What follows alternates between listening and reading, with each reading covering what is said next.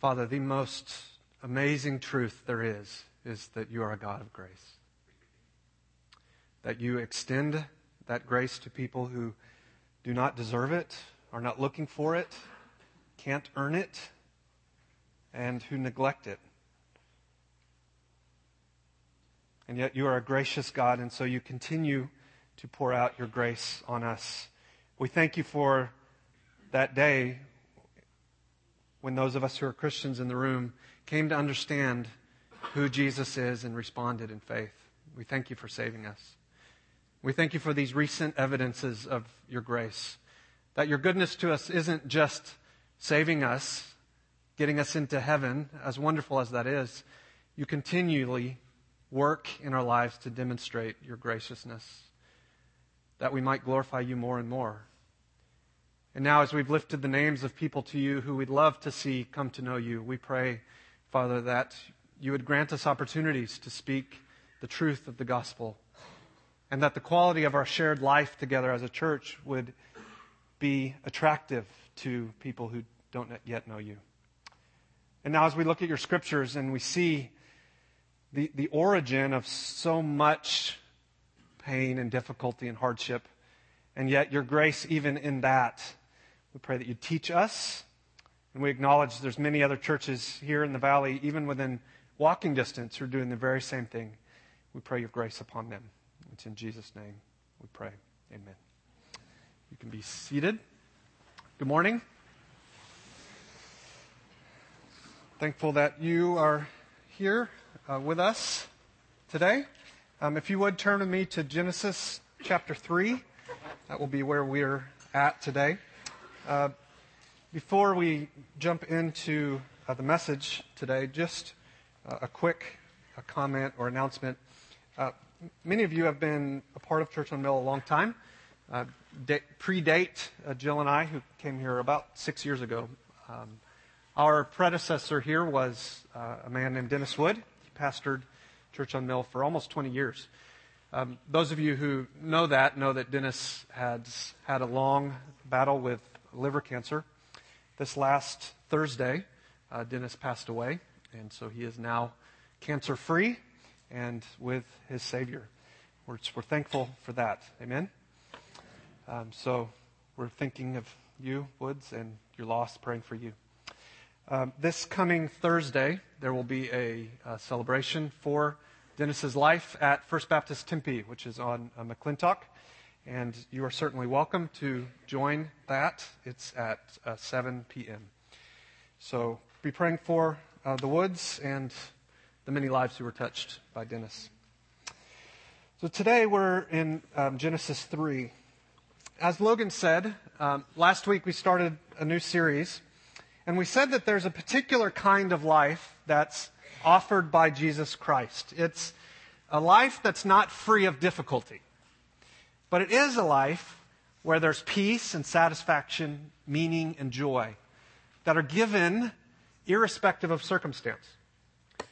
This life gets to the essence of what Christianity actually is. Christianity is people having the very real experience of God giving their life, His life, for them.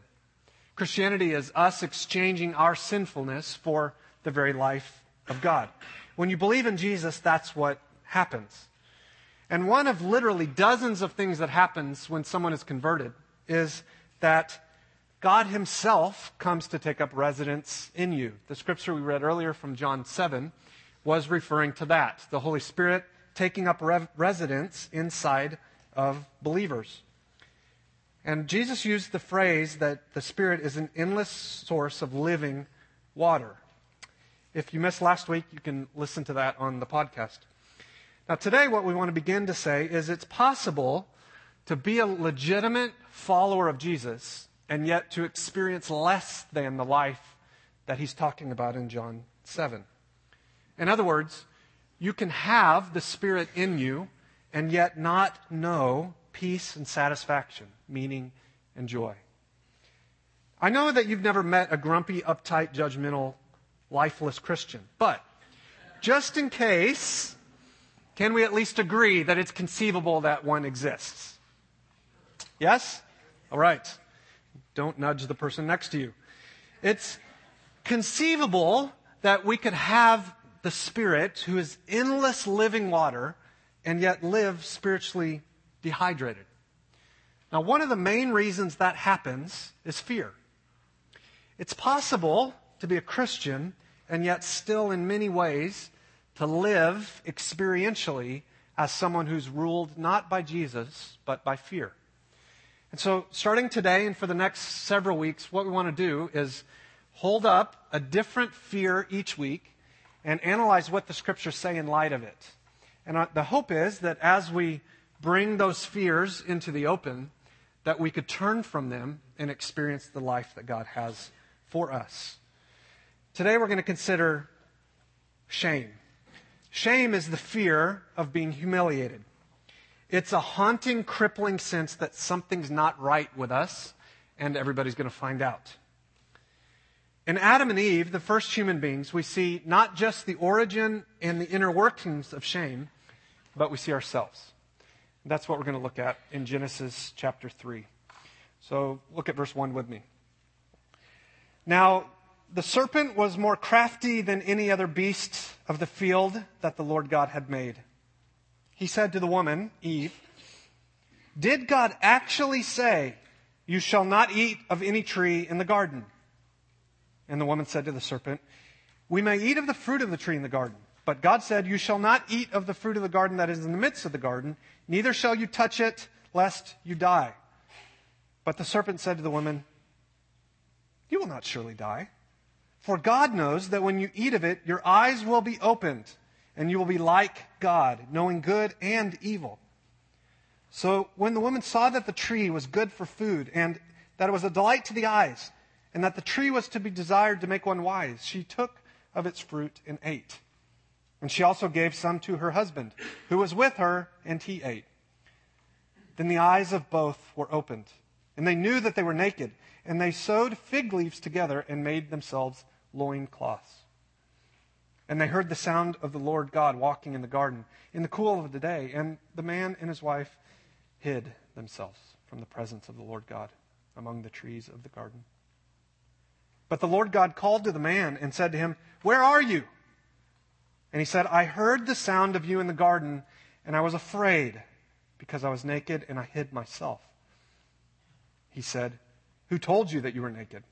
Have you eaten of the tree of which I've commanded you not to eat?'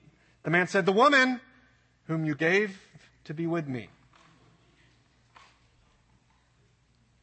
she gave me the fruit of the tree and I ate.' Then the Lord God said to the woman, 'What is this you have done?' The woman said, 'The serpent deceived me, and I ate.'" A careful reading of this passage displays for us the origin of shame and how it continues to work thousands of years after its emergence into humanity. What shame does, what we do when we feel shame, is the exact same thing Adam and Eve did. We cover, we hide, and we blame. Adam and Eve cover, hide, and blame, and that's the exact same thing we do. The author of Genesis is careful to tell us the very first thing Adam and Eve did after they knowingly rejected God was to cover themselves. Now, let's be honest, none of us live in nudist colonies, and the people that do are kind of weird. Correct? Sorry if your mother does and I just offended you. But she's weird. Verse 7, look at it. The eyes of both were opened, and they knew that they were naked. They sewed fig leaves together and made themselves loincloths. After Adam and Eve chose to disbelieve and disobey God, their immediate response was to cover their physical bodies. Why? Why would sinning make them aware of the fact that they didn't have clothes on? That's odd, is it not? There must be something more at play here than just whether or not their physical bodies were covered. You see, what they were trying to do is cover their shame. And we've been doing the same thing ever since. But why is it that disobeying God would lead to the knowledge of being naked? Well, the clue is in chapter 2. Look at verse 24. This is the immediate preceding story. Therefore, this is after the creation of Eve. Therefore, a man shall leave his father and mother, hold fast to his wife, and they shall become one flesh. And the man and his wife were both naked and were not ashamed. The author of Genesis very carefully lays out for us this truth that Adam and Eve had no clothes. But what that represented was the fact that they had no shame. You see, Adam and Eve were sinless. They had no concept of fear or exploitation or humiliation or embarrassment. They only knew total innocence and complete delight in each other. There was absolutely no need to hide anything, including their physical bodies. Imagine relationships being like that. Relationships marked by purity and trust and love. Not even a hint of a possibility of humiliation between two human beings. That's what Adam and Eve had. And they had that with each other because they had that with God. You and I have never known anything like that. We were born into a world that's full of shame. We were born into a world already guilty. And so every relationship we have ever had, regardless of how good it is, has had some measure of exposing. But not Adam and Eve. They had complete purity between each other because they had complete purity with God. I don't want to be too specific here, but those of you in the room who are wives, imagine standing completely naked in front of your husband and not having even a passing thought of feeling judged or exposed or embarrassed. That confidence, oddly enough, would come not directly from your relationship with your husband, but from your confidence before God. That's what Eve had. Complete moral innocence. It's an incredible thought, isn't it? But then Adam and Eve disobeyed. God created the universe with a moral order. There is right and wrong, good and bad. And when Adam and Eve disobeyed, everything fell apart. And so their nakedness, which was a symbol of their innocence, now became a symbol of their disgrace. What showed them to be pure people now revealed their exposure. Adam and Eve had known an innocence so pure they need not cover their bodies. But more important than that, they knew an immaterial, the spiritual part of themselves, that they were right with God and each other. But now, what's the very first negative emotion that ever took place? Fear. And specifically, the fear of shame. Now let's think about that in a couple of ways for us here today. Have you ever told a lie? The answer to that is yes. Have you ever told a lie only to, as soon as the words came out of your mouth, to feel a fear of being exposed? What do we do when that happens? Well, we cover ourselves. Now, not physically, of course, but we cover ourselves with more lies. So one lie leads to another, leads to another, leads to another. And all that does is increase the fear of shame, the fear of exposure. We wonder every day if we'll be found out. That's shame. That's all that Adam and Eve were doing in covering their bodies, was they were revealing that they were now broken inside. Do you have a habit that you can't seem to break? Maybe it's a temper. Maybe you're a gossip. Maybe it's a complete infatuation with what others think about you. Maybe it's worry. Maybe you spend hours and hours and hours in front of the TV or video games to the neglect of real life. Maybe you're greedy. Maybe it's alcohol.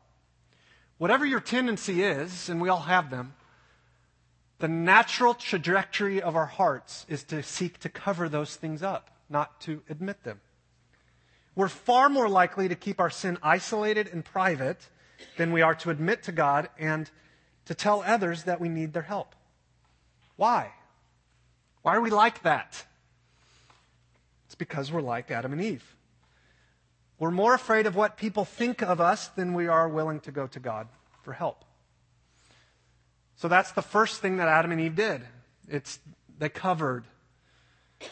The second is that we hide in shame. Look at verse 8 again.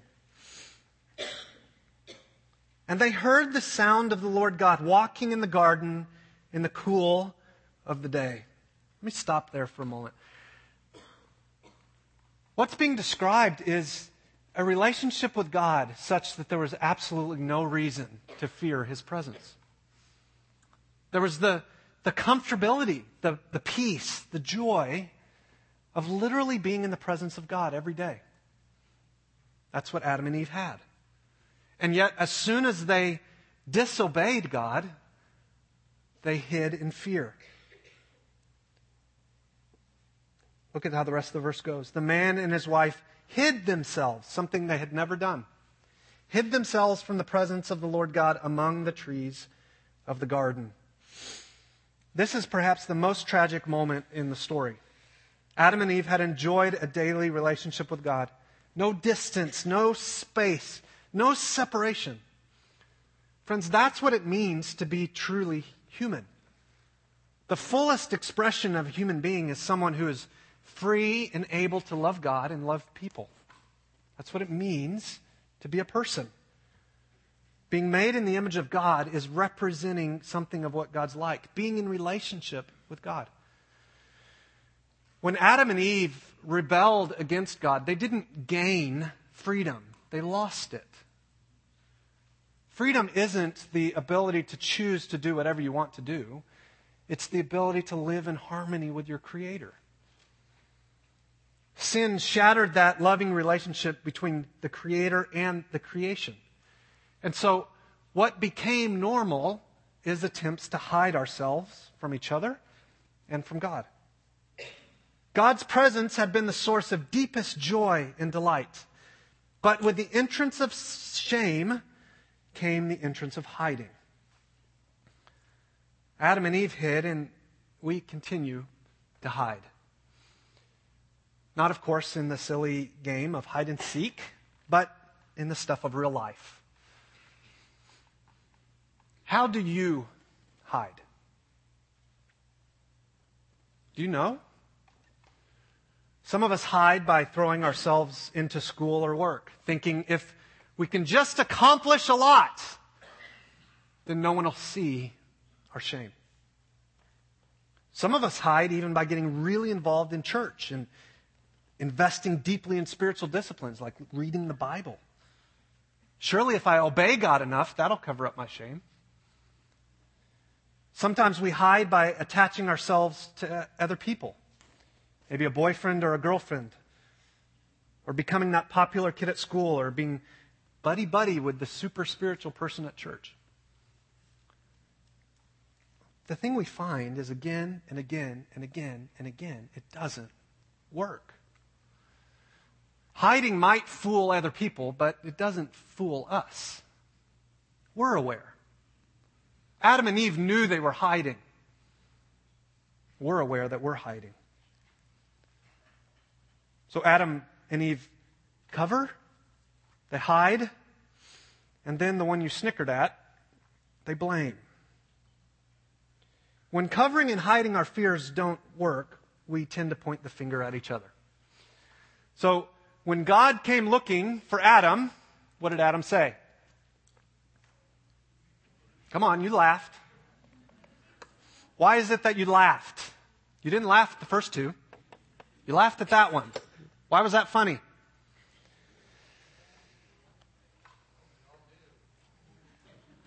Speak for yourself, Kent.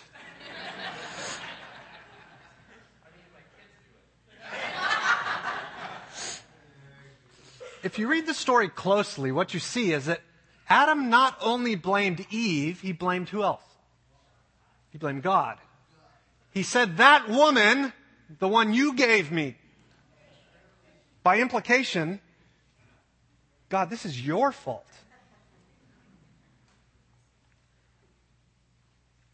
Modern American culture is absolutely infatuated with blame. If there have ever been a people on the planet that blamed everybody else for all of their problems, it is Americans. We have the ability, literally, to blame somebody for everything.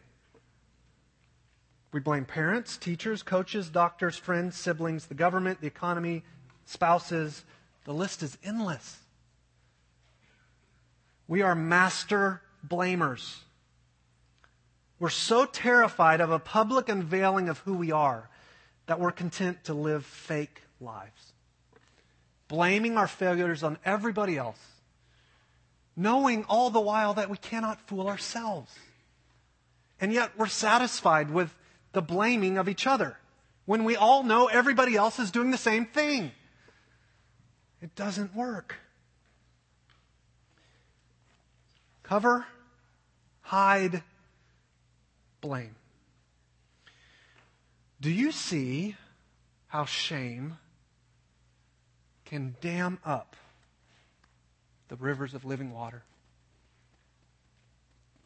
It is possible to be fully accepted by, forgiven, loved, embraced, welcomed, adopted into God's family. So, the only one who sees literally everything there is to see about you can say, you're mine, I have accepted you, I love you. And yet, us continually live with this fear of being exposed. And so, we can, in our position before Christ, be fully accepted. Yet in our condition, in the stuff of everyday life, still be overcome with shame. In the end, it doesn't work. Covering, hiding, and blaming cannot deal with shame effectively. It does not work. It didn't work for Adam and Eve, and it won't work for you. Now, at this point, you're probably thinking, this is the point where the preacher says, don't worry about it. God is love. You need not fear. You need not cover, hide, or blame, because God is a benevolent God.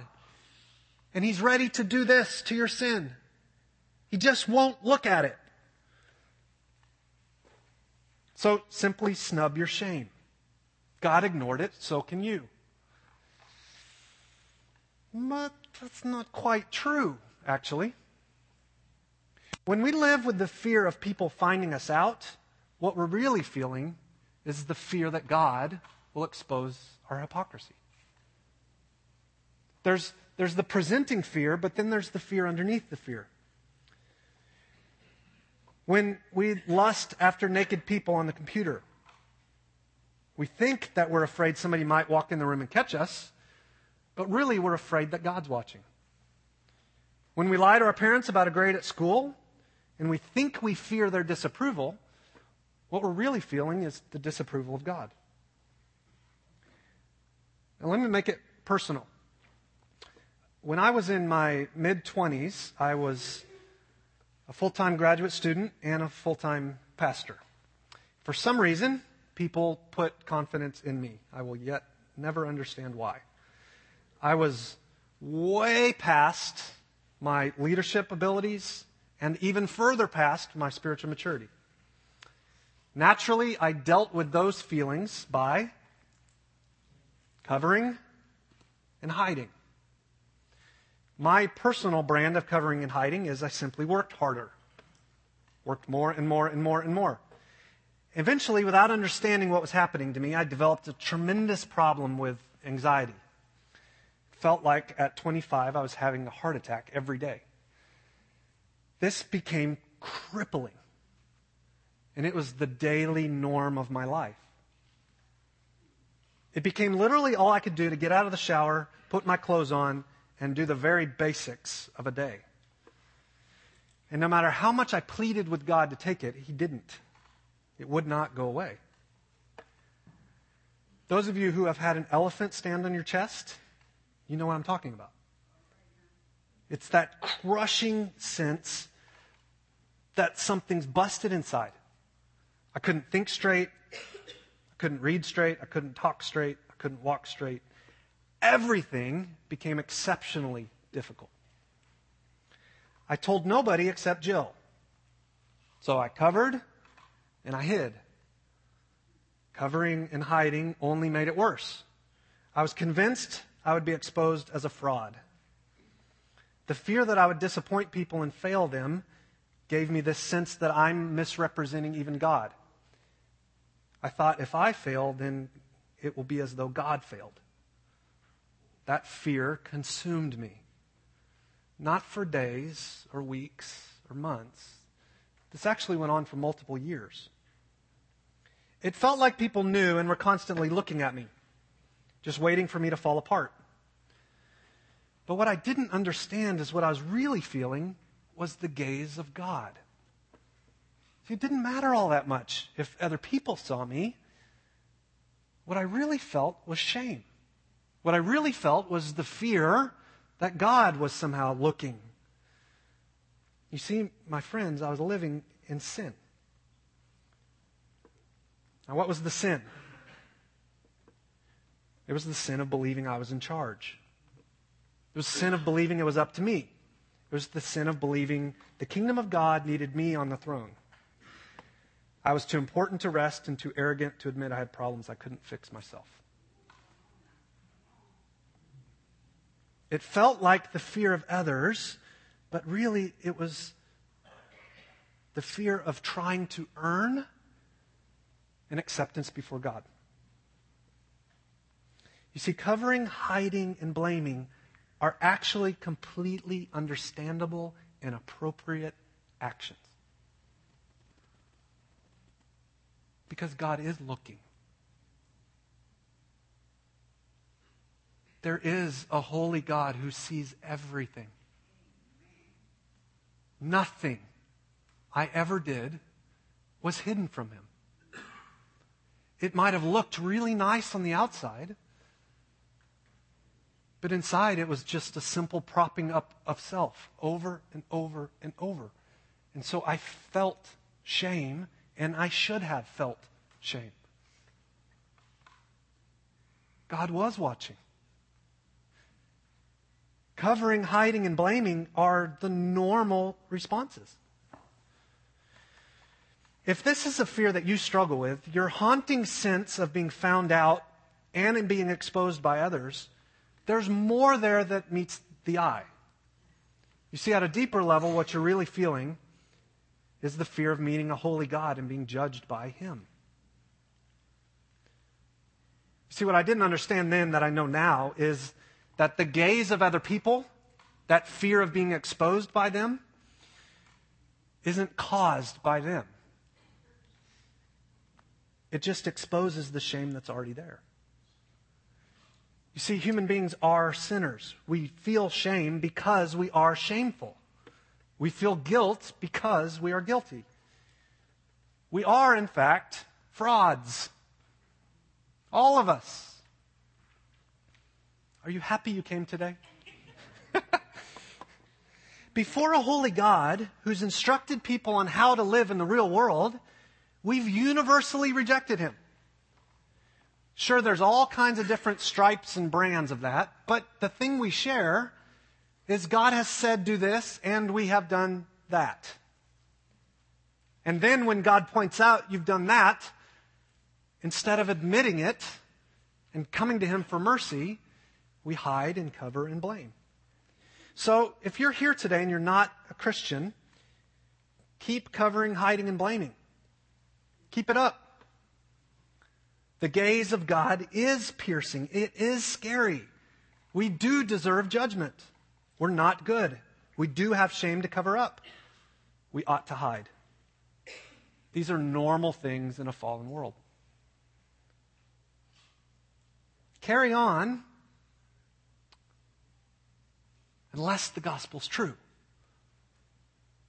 Because if the gospel's true, then it changes everything.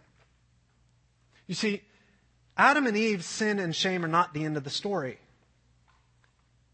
If they were, humanity would have no hope. thousands of years later, another man came.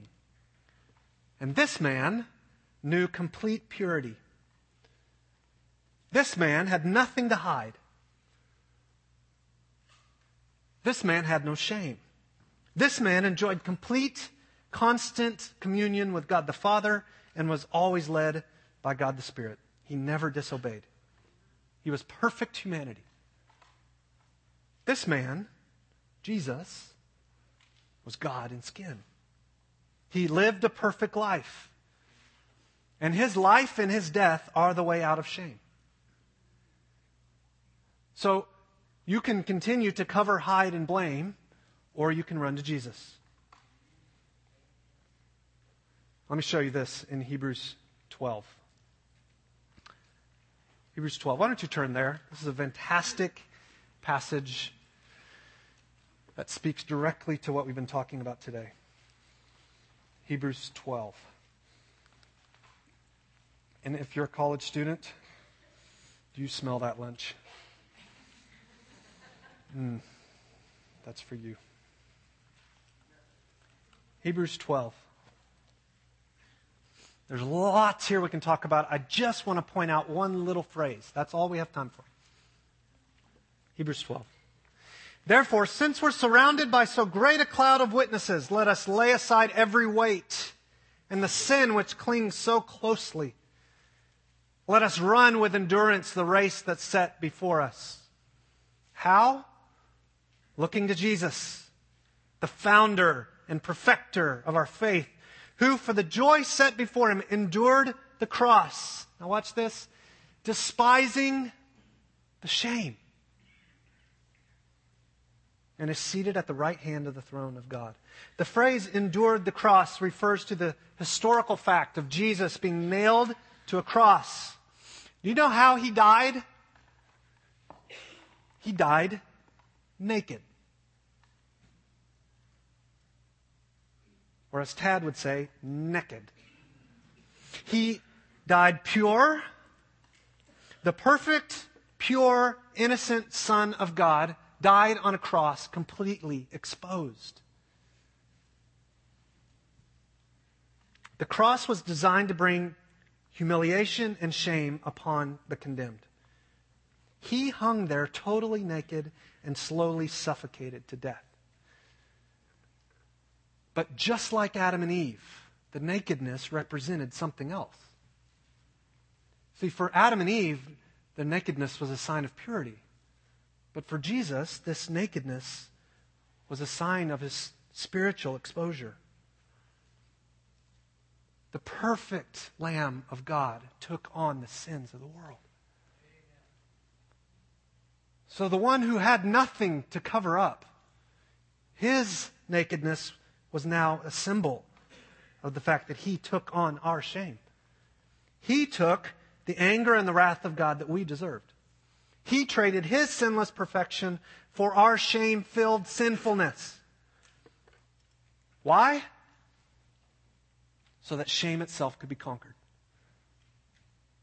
3 days later, he rose from the grave victorious. The Father's wrath had been met forever. Shame was swallowed up in the death of Jesus. Do you know what that means? That means for the person who turns from their sin, God exchanges your shame for Jesus' perfection. That means you're no longer, ever regarded as one who should cover, hide, and blame, but you're accepted as a perfect son or daughter of God. Welcomed into his very family. Jesus' life becomes your life.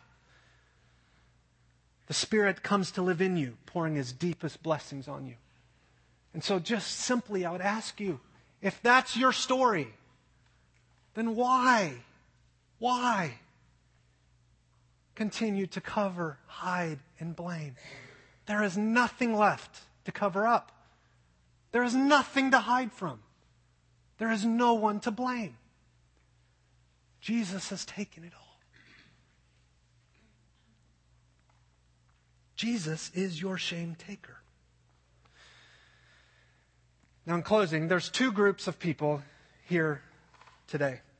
If you've never admitted your sin to God and asked for His mercy upon you through the death and resurrection of Jesus, then you ought to fear being exposed by God, because that is your future. You should feel shamed. You should feel exposure. That's natural and it's right. But that fear is a gift. Don't you see it's the kindness of God? God's pointing out to you, I am this kind of God and you are this kind of person. But you can become Christ-like if you will turn from your sin to me. You don't have to behave your way into that. You don't have to have done or not done particular things. You don't have to sit in this room or give money or be better than your neighbor. All you have to do is turn from your sin to God. Turn from your shame to Him. Give your life up, and you will be given His. The second group of people here, if you're hearing these words and God has already saved you,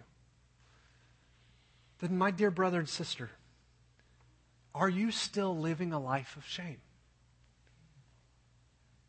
Have you somehow taken back what isn't yours?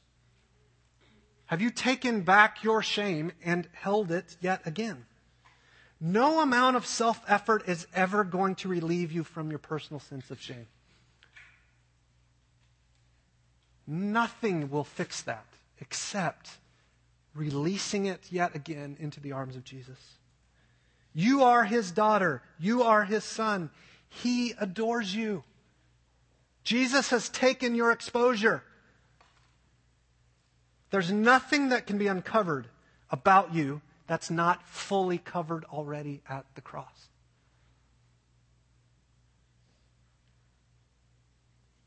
Nothing. So run to Jesus and enjoy Him.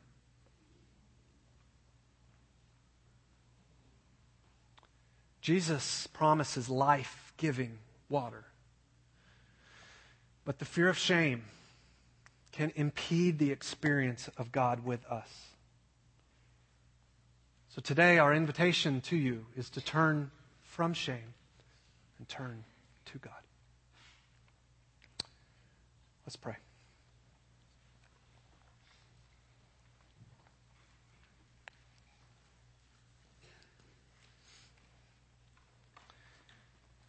If you take a moment to ask God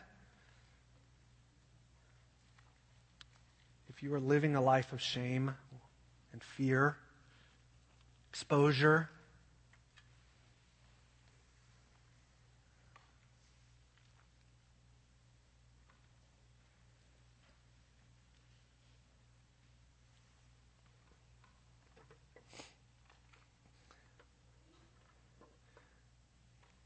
as our eyes are closed and we're individually talking to God, we rarely do this. But I would ask, if you're in that first group of people and you've never trusted Christ, and you know that you have shame, but you'd love to be set free from it. Or if you're in that second group and you've already been encountered by God, you've been saved, you've been rescued, but fear, the fear of exposure and shame is still holding, gripping you. Whichever group you're in, if you are ready for Jesus to take your shame once and for all, just with your eyes closed, would you stand that I can pray for you? Would you stand up now?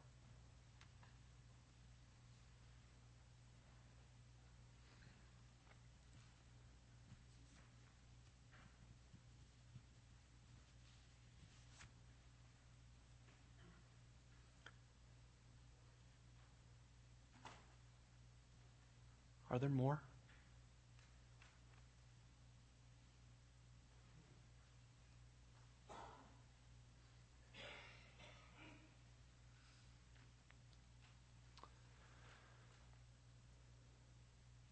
Father, thank you for these brave men and women who are standing.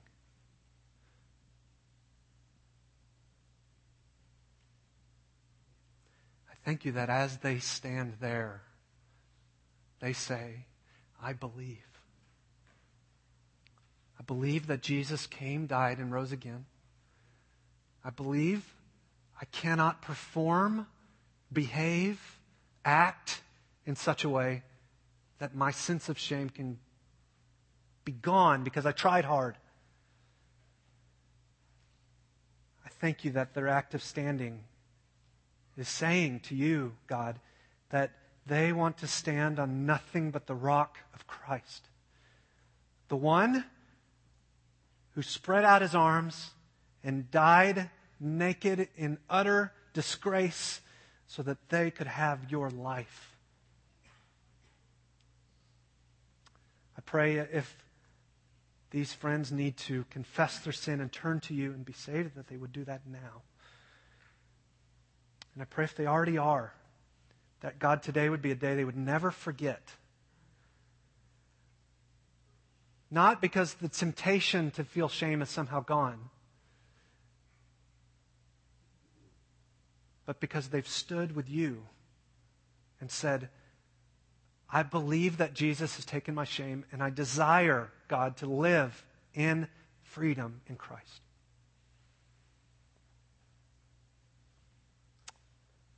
Father, encourage them. May they feel the joy of your Spirit at work in them, and may shame be replaced by that complete satisfaction of knowing I am a daughter of the King. My Father is a perfect Heavenly Father, and I'm loved by Him. May they know the contentment of being a son of God. And as they sit, we pray this in Jesus' name.